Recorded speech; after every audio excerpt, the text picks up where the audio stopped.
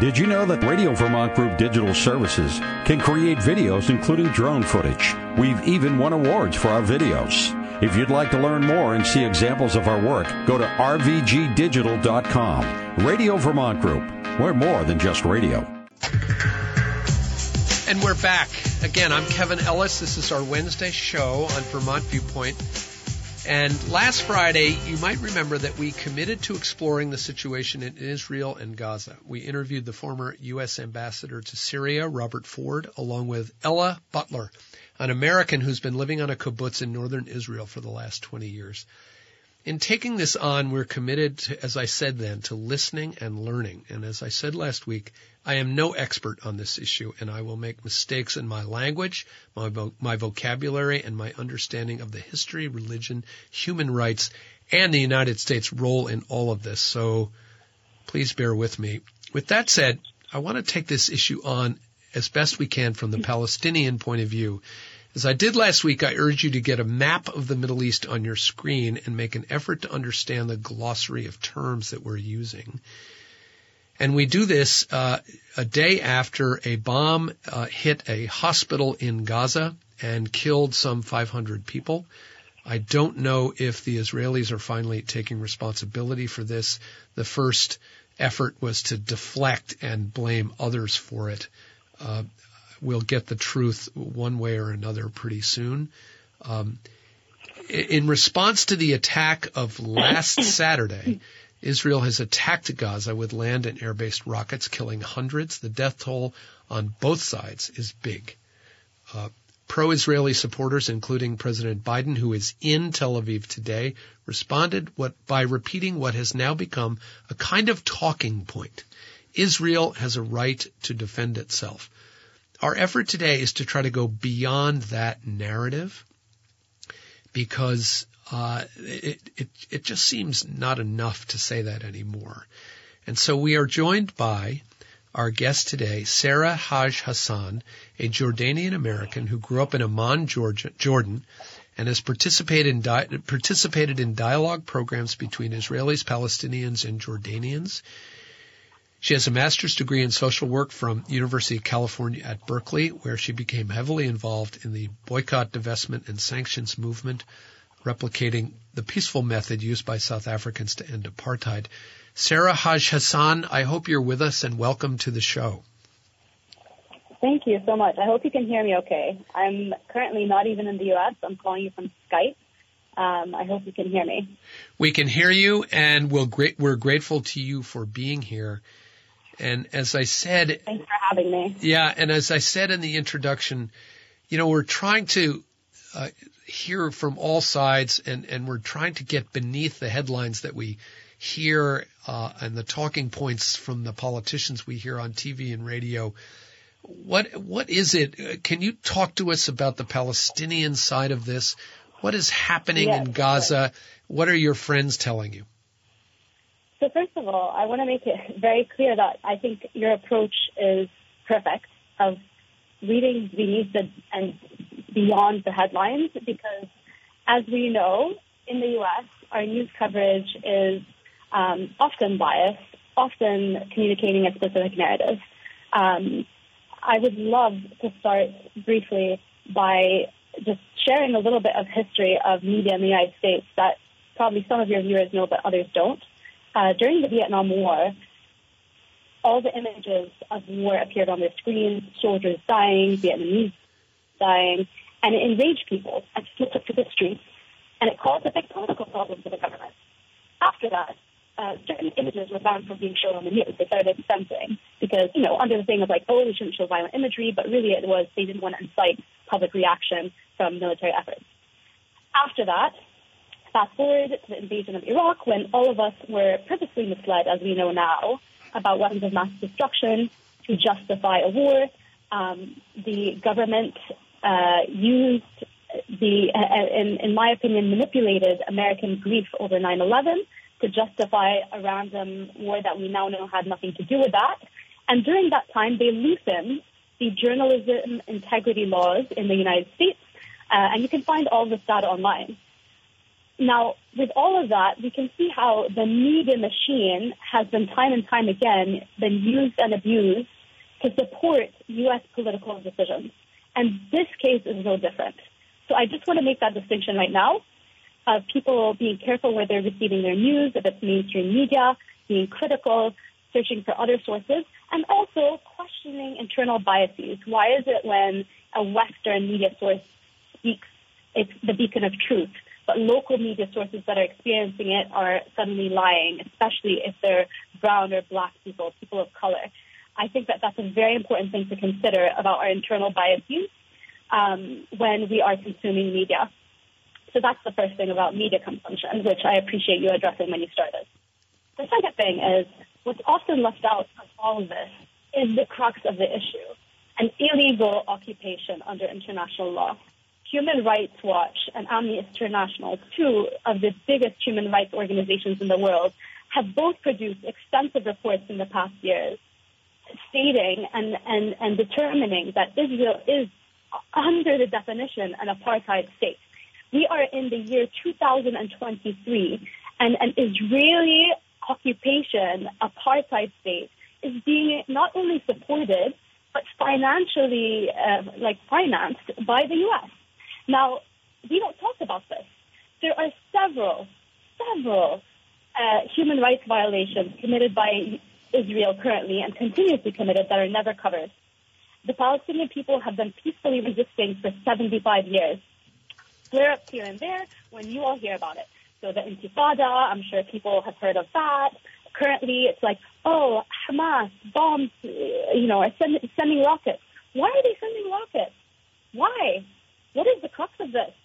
They have Hamas and the Gazan people. Hamas is a political party, by the way, just a side note.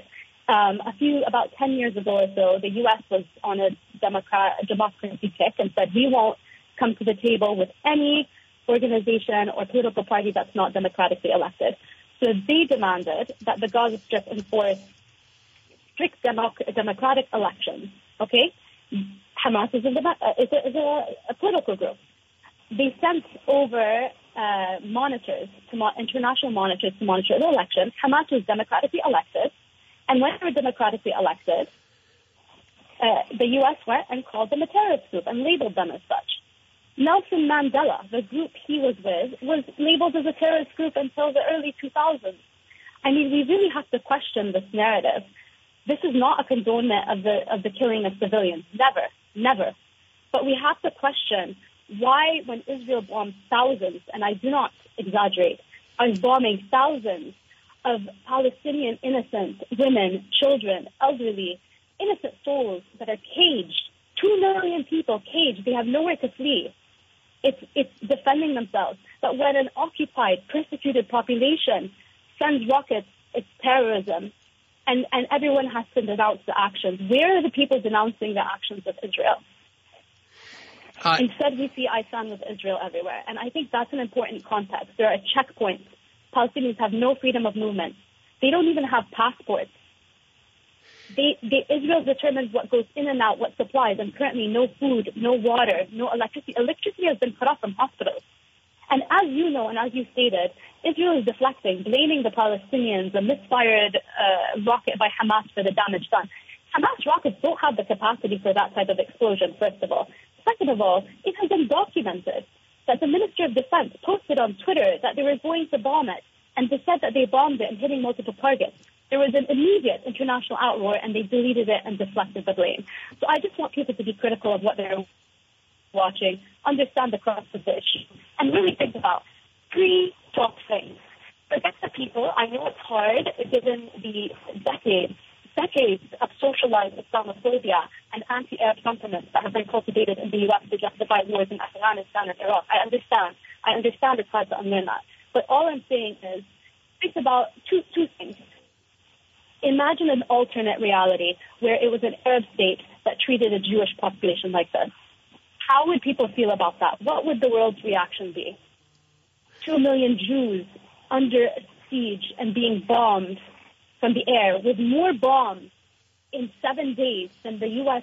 dropped in Afghanistan in a year. Think about that. How would you feel? What would your reaction be? And then the second thing to consider, and something I want to make very clear, is this narrative of Zionism equaling Judaism is false and unfair to the Jewish people, honestly. If you look, there are tons of Jewish organizations standing up now saying, not in our name. Zionism was a concept invented in the late 1800s of a nationalistic Jewish state.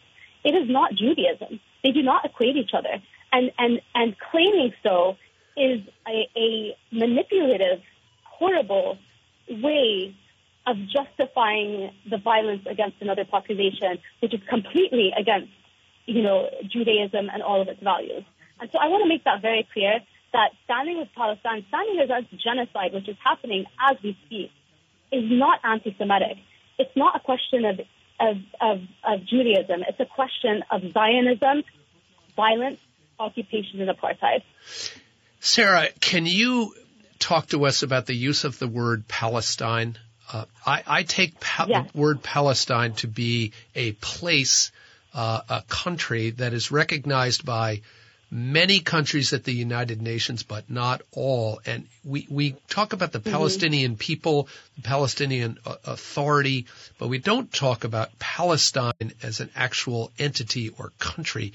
Can you explain for the American audience what that means? Yeah, of course. Thanks for that question, by the way. I think it's important because it seems, first of all, with apartheid, Israel has been trying to erase Palestine off of the map, renaming villages as they ethnically cleanse them into non-Arab names, etc. So to be clear, Palestine was an entire country. And in 1948, as you know, World War II, Jews have lived in Palestine for millennia. I want to make that clear. Jews, Christians, and Muslims have lived together for centuries upon centuries in peace in Palestine. It was almost a holy place to all three religions, as Abrahamic religions, and that was how things were. And there's even, as you know, well, maybe not, if you don't know, I'm sorry to make assumptions, there is a Muslim quarter and a Christian quarter in Jerusalem. The Muslim quarter is currently being ethnically cleansed by Israel. But the idea is Palestine was a state in the Middle East for Jews, Christians, and Muslims alike. In 1948, there's a bigger background of the occupation, the British mandate that was over Palestine and the Ottomans and Palestinians trying to seek liberation.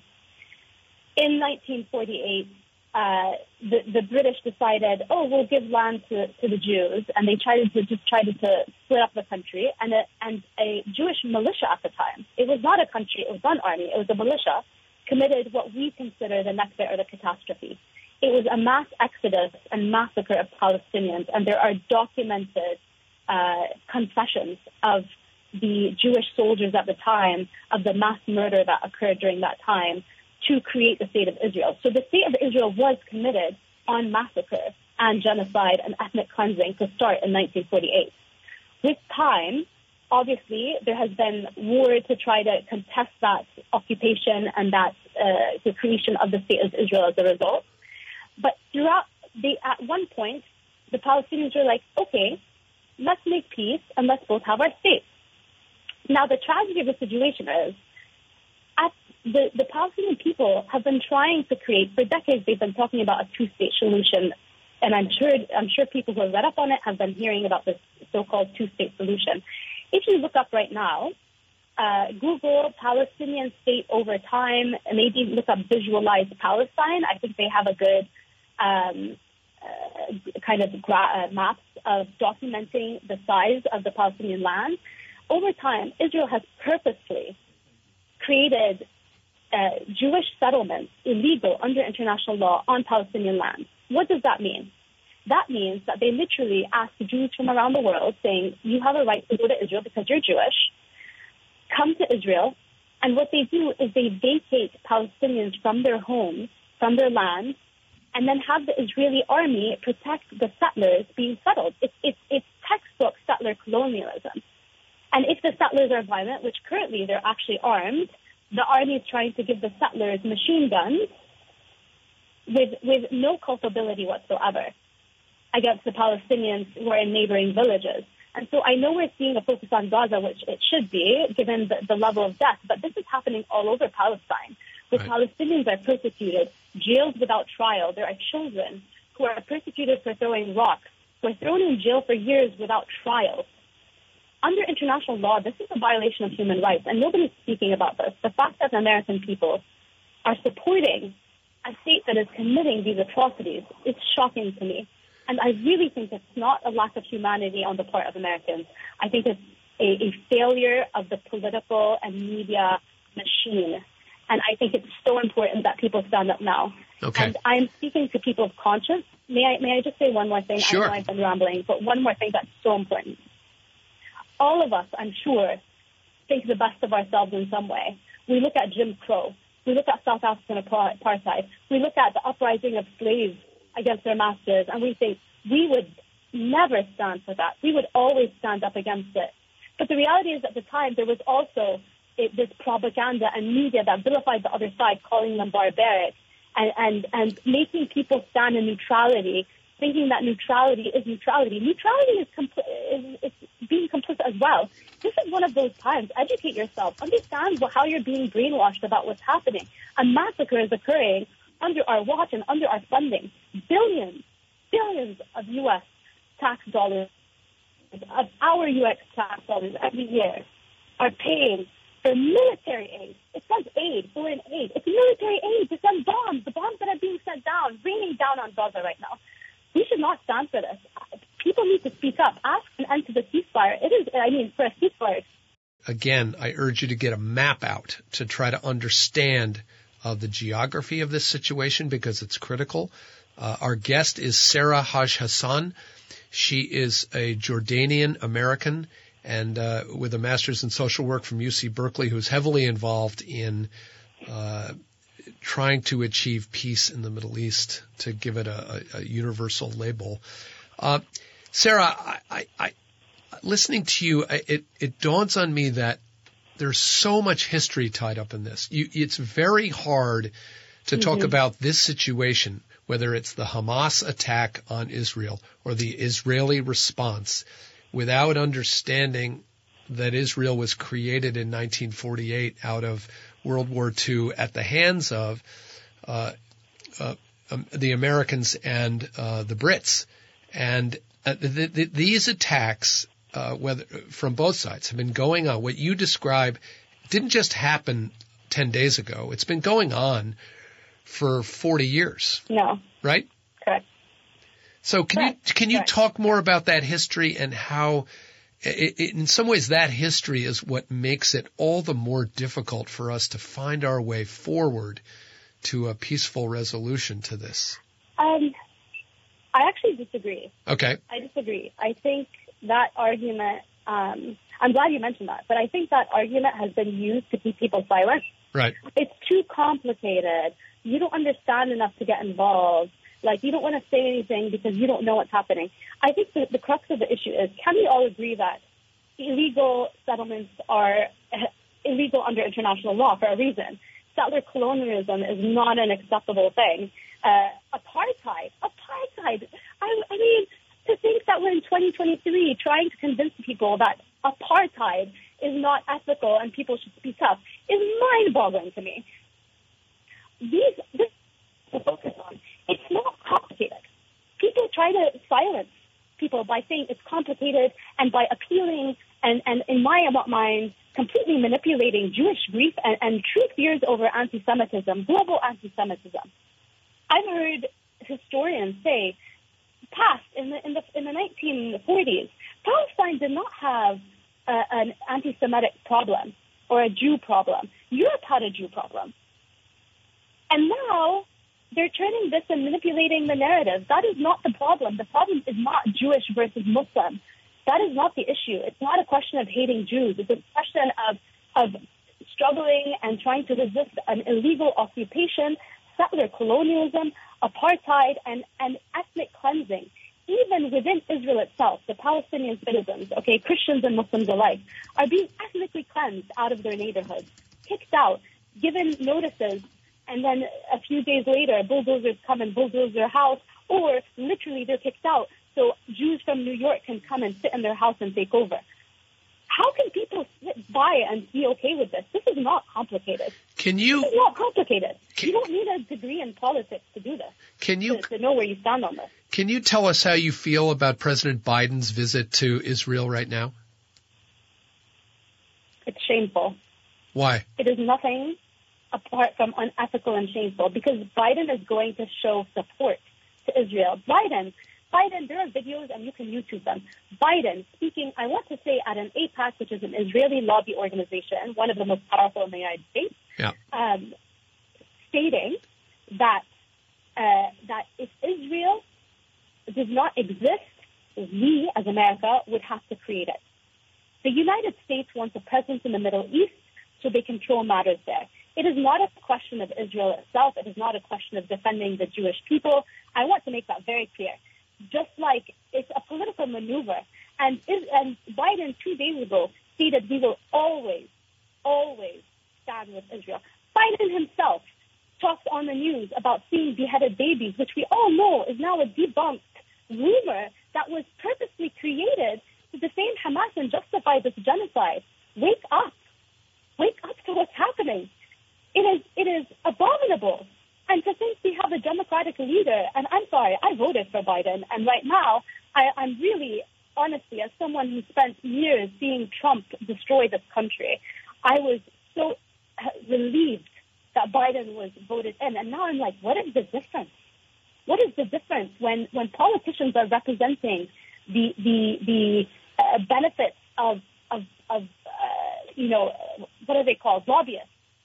Lobbyists and companies and capitalism and colonialism, and not the people and not justice. Our guest is Sara Haj-Hassan, and we are talking mostly about the view from the Palestinian viewpoint. And I want to ask Sara about the statement issued by Bernie Sanders yesterday, and I'll read it. The slaughter of over 1,000 Israelis by Hamas in a terrorist attack is an unspeakable crime. The bombing of a Palestinian hospital is an unspeakable crime, as is the displacement of 1 million people without food, water, and medicine. These unspeakable crimes must stop now. The bombs and missiles from both sides must end. Massive humanitarian aid must be rushed to Gaza, and the hostages must be returned to their families. Sara, what is your reaction to that statement? I mean, it's the most liberal, humane statement you're going to hear from a U.S. politician, realistically, right? And I think that, in a way, it's out of all the politicians, I was a huge Bernie Sanders fan, and I was very sad he did not make it to the end of the race, because I would have voted for him without question. I think that Bernie Sanders, out of everybody, as a Jew himself, but then also as a man of ethics and morals, understands more deeply what's happening and sees the humanitarian crisis happening. I think where I kind of disagree in his rhetoric is any time people speak, they don't want to be attacked. And by the way, there is, I will admit, there are consequences to speaking up. There are a lot of consequences, and that's why a lot of people are silent, whether it's censorship, shadow banning, if people know what that is, amongst other career, and there are a lot of professors who've been fired, a lot of people who've been fired from news stations for speaking up. So this is something people are being actively silenced. But I think the rhetoric of both sides is a false one. The rhetoric of war is a false one.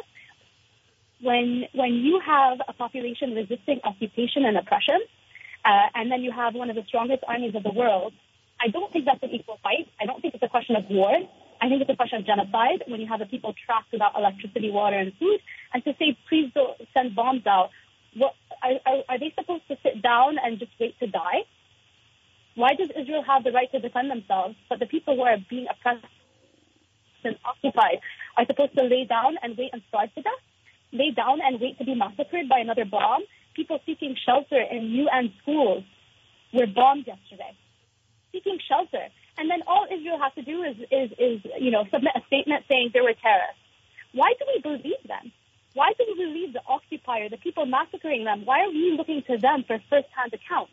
But then when Palestinians, the Palestinian Authority or people in Gaza submit reports saying this many people are killed, the bombs were dropped by Israel, it's like Palestinians claim. Palestinians claim, but anything Israel says is fact.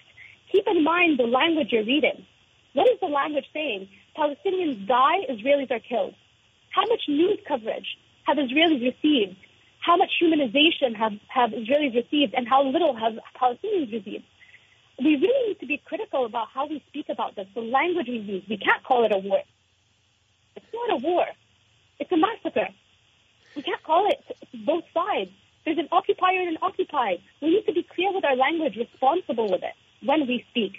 In other fronts, I agree. Aid needs to be open. Electricity, water. Water is not a simple thing. They bombed most of the water pipelines. There needs to be a massive aid is waiting at the border. Israel has bombed the Egypt border with Gaza multiple times, bombing the roads, preventing trucks from reaching.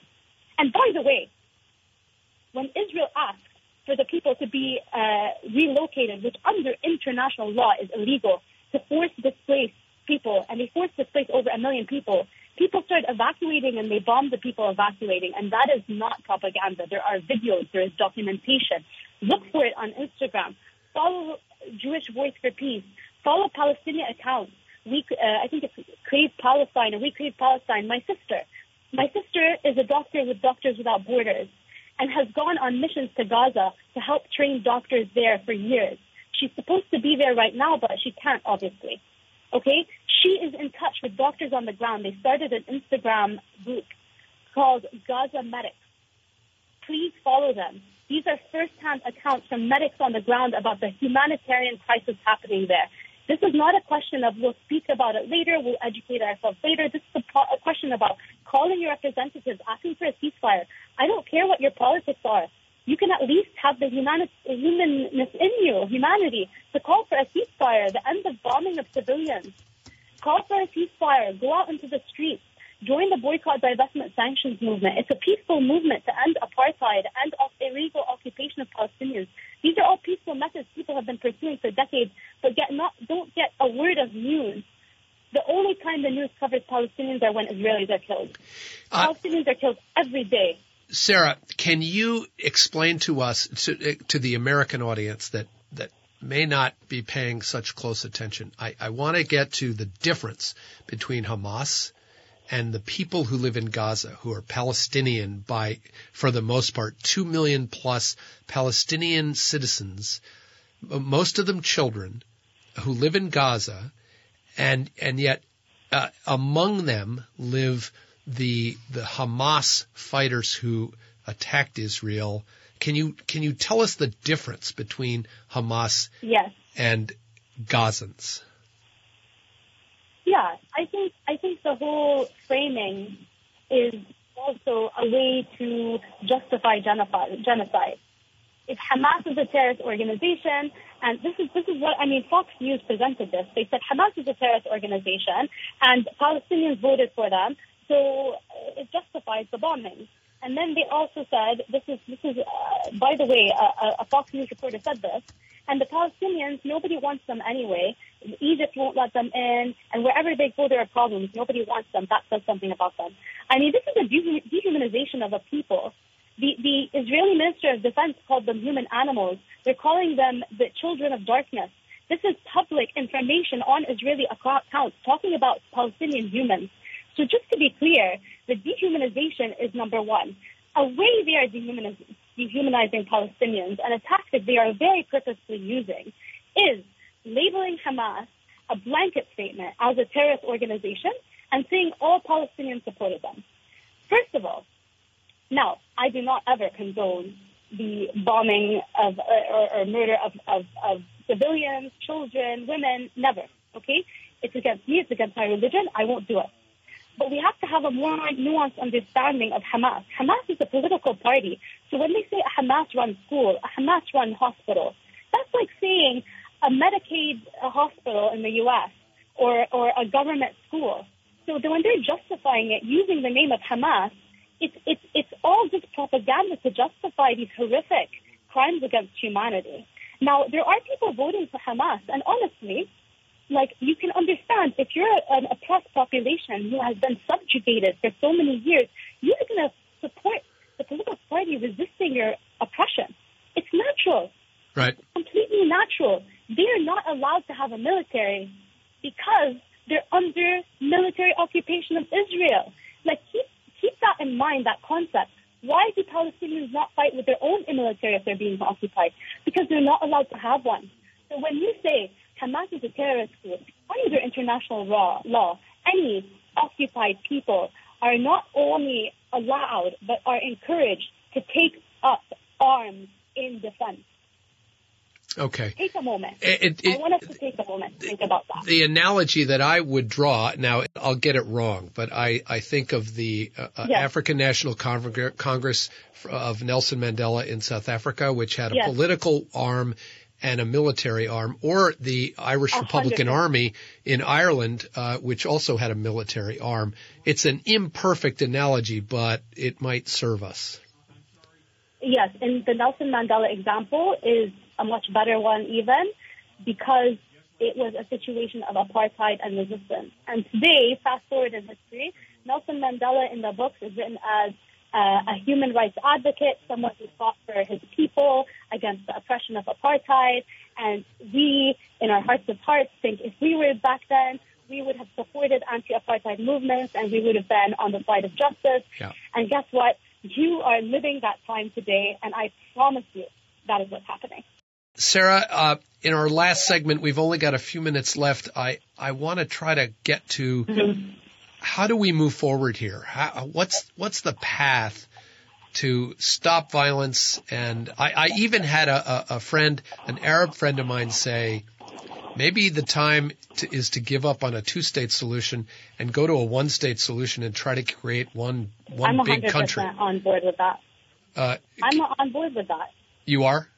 Can you hear me? Yeah, I can hear you. Yes, I personally am on board with that. Go ahead. I'm on board with that because Israel with its continued occupation, and I hope your viewers looked up the visualized Palestine map of Palestine over time, pre-1948, 1948, 1967, and now, and how Israel has continually built settlements to cut pieces out of Palestinian land to make the two-state solution impossible. Right. It's absolutely impossible. It's just crumbs. And what I want to say, first of all, I agree with your friend. But what I do want to say, and one state, a democratic state, where everyone has equal human rights and equal rights. Currently, Israel's constitution gives more rights to Jews than to other populations, even within its citizenship. And that's why it's an apartheid state, only one of many reasons. I just wanted to bring something up. You're asking about how to continue forward. I just received news, and you can find it, that the U.S. vetoed the UN Security Council's resolution calling for a humanitarian pause in Gaza. The number one country that is complicit after Israel in the continuation of the violence is our own country. The number one thing people can do as a first step is ask for a ceasefire. Call your representatives. Go out and protest. Jewish Voice for Peace is out today closing every entrance to the White House, saying no genocide in our name. What are you doing? Ask yourself. This is a crisis. If you are, I completely understand that given how the U.S. has been socialized for the past 20 years and more, actually historically, to question non-Western, non-white voices that are speaking up. I understand if some people don't feel comfortable, but check Al Jazeera News. If not, follow Jewish Voice for Peace. Check humanitarian organizations, Doctors Without Borders, Amnesty International, the International Red Cross, Committee of the Red Cross, ICRC. What are they saying about what's happening on the ground? What are they saying about the humanitarian crisis? No matter where your politics lie, I hope that you can realize the inhumanity, the destruction, the massacre that is happening to the Palestinian people today, and our role as American people in it with the billions of dollars of funding that we are sending, and the continued bill that Biden is calling for to supply more aid. We're not talking about aid like we send to Africa and to even Jordan, where I'm from, that's building community centers. We're talking about military backing to continue to bomb Palestinians. And this is what I'm talking about. Call for a ceasefire. The U.S. is what's blocking the road to humanitarian assistance. The U.S. could pressure Israel into opening the borders, into stopping the bombing, and we have a responsibility to make sure that happens. I saw on Instagram a friend who posted a very simple sentence. The U.S. could tell Israel to just stop. Yeah, it's true. It's sad, but it's true. It really is true. America's leverage around the world is huge. Why not use it for good? I saw someone post something that really struck me and actually almost made me cry. It said, I'm asking you to understand why innocent Palestinians should live. You are asking me to understand why Israel should continue to kill. And that is the truth. There is time after time justification for murdering civilians, and there is video after video of parents pulling their children out of the rubble. When are we going to say stop? When are we going to stand against apartheid, against massacres and genocide? Like, think of it. What person are you going to be in history? What are you going to tell your children now, if you have children later, if you're going to have children? What are you going to tell your conscience? Please follow Oxfam. Follow If Not Now. There's a Jewish group called If Not Now. That's a section of that group. I think that quote of "If not now, then when? If not us, then who?" If I misquote, I apologize. It's a quote that's in the Holocaust Museum, and they're a group that stands for justice. There are plenty of Jewish groups out there, plenty of non-Jewish groups out there doing work. Jewish Voice for Peace does a lot of protests, a lot of calls to action that you can join as well, even if you're not Jewish. Please join the movement to end this violence now. And we are calling, I am pleading with every ounce of my being for people to stand up for justice, to stand against killing and murdering of innocent civilians. Are you in contact with friends in Gaza? I personally am not, but my sister is. She's in contact constantly and is trying to spread their voices on the Gaza Medics Instagram account and Twitter account online. One of her colleagues, I'm so sorry. One of her colleagues already was killed, and she's just constantly trying to hear from others to make sure they're still alive. She's lost contact with some of them, but continues to do what she can to advocate and elevate the voices of those who are still alive. Okay. Sara, we really want to thank you for coming on the show. What have I not asked you? What do we need to talk about before we have to go? Is there anything we've missed? I mean, at the end of the day, there's always stuff we're going to miss. There's always stuff we're going to miss. There's tons happening in the West Bank and in Jerusalem that I would love to cover, but we don't have time for it. It would take days to cover all of the atrocities and human rights violations happening. There are some Israeli human rights groups that you can look up that are speaking out. There's another organization called, something to silence. I'm so sorry. It's okay. Right, it's okay. You can email it to me, and we can put it on the air. Basically, former Israeli soldiers that are speaking out, breaking the silence. Thank God I remembered it. Breaking the silence. Please look them up. There are former military soldiers speaking out against what's happening right now. If you want to look up Jewish Israeli academics, Ilan Pape is one. Noam Chomsky is another Jewish academic mind that speaks on the topic from an academic perspective. You can read The Ethnic Cleansing of Palestine by Ilan Pape, like I said, another Jewish Israeli author. Please educate yourself. Please speak out. The time to act is right now, before this turns into a larger genocide, and before it becomes a global issue. Thank you. I am just really pleading with the world. Sara Haj-Hassan, I want to thank you for joining us. It's a hard topic, but we're going to stay with it because we need to learn and we need to listen and we need to understand. Thank you for joining us. Thank you so much. I appreciate you having me. Okay. That's our show for today. My thanks to our guest, Sara Haj-Hassan, Emma Mulvaney-Stanek, and all the folks that are going to Roger Hill and all the folks that are going to Antarctica. I really appreciate it. the show becomes a podcast, and Danny will have that up very, very soon. And we're going to stay with this Israel-Gaza issue because it's illuminating and it's difficult, but we can do that here. So listen to the podcast. It'll be there, and if in a couple of hours, I'm here Wednesdays and Fridays, as you all know. You can also find me at kevinkellis.com. Subscribe to my weekly newsletter called Conflict of Interest. I've got a new one up about Robert F. Kennedy Jr. this week, which is already blowing up my inbox and my text. So check that out at kevinkellis.com. As always, we'll talk politics, media, culture, everything else on my mind and yours, everything from signing up for Medicare to Israel and Gaza. Our show is produced by me, engineered and made possible usually by Danny McGivergan, but today, the one and only Greg Titus at the board. And thanks to all the folks at WDEV. We're going to go live to the governor's press conference right after this, so stay tuned for that, and then you'll go to Bill Sayer. Thanks so much for joining us. I'm Kevin Ellis, and we'll see you right back here Friday on Vermont Viewpoint, live radio on the Friendly Pioneer, WDEV.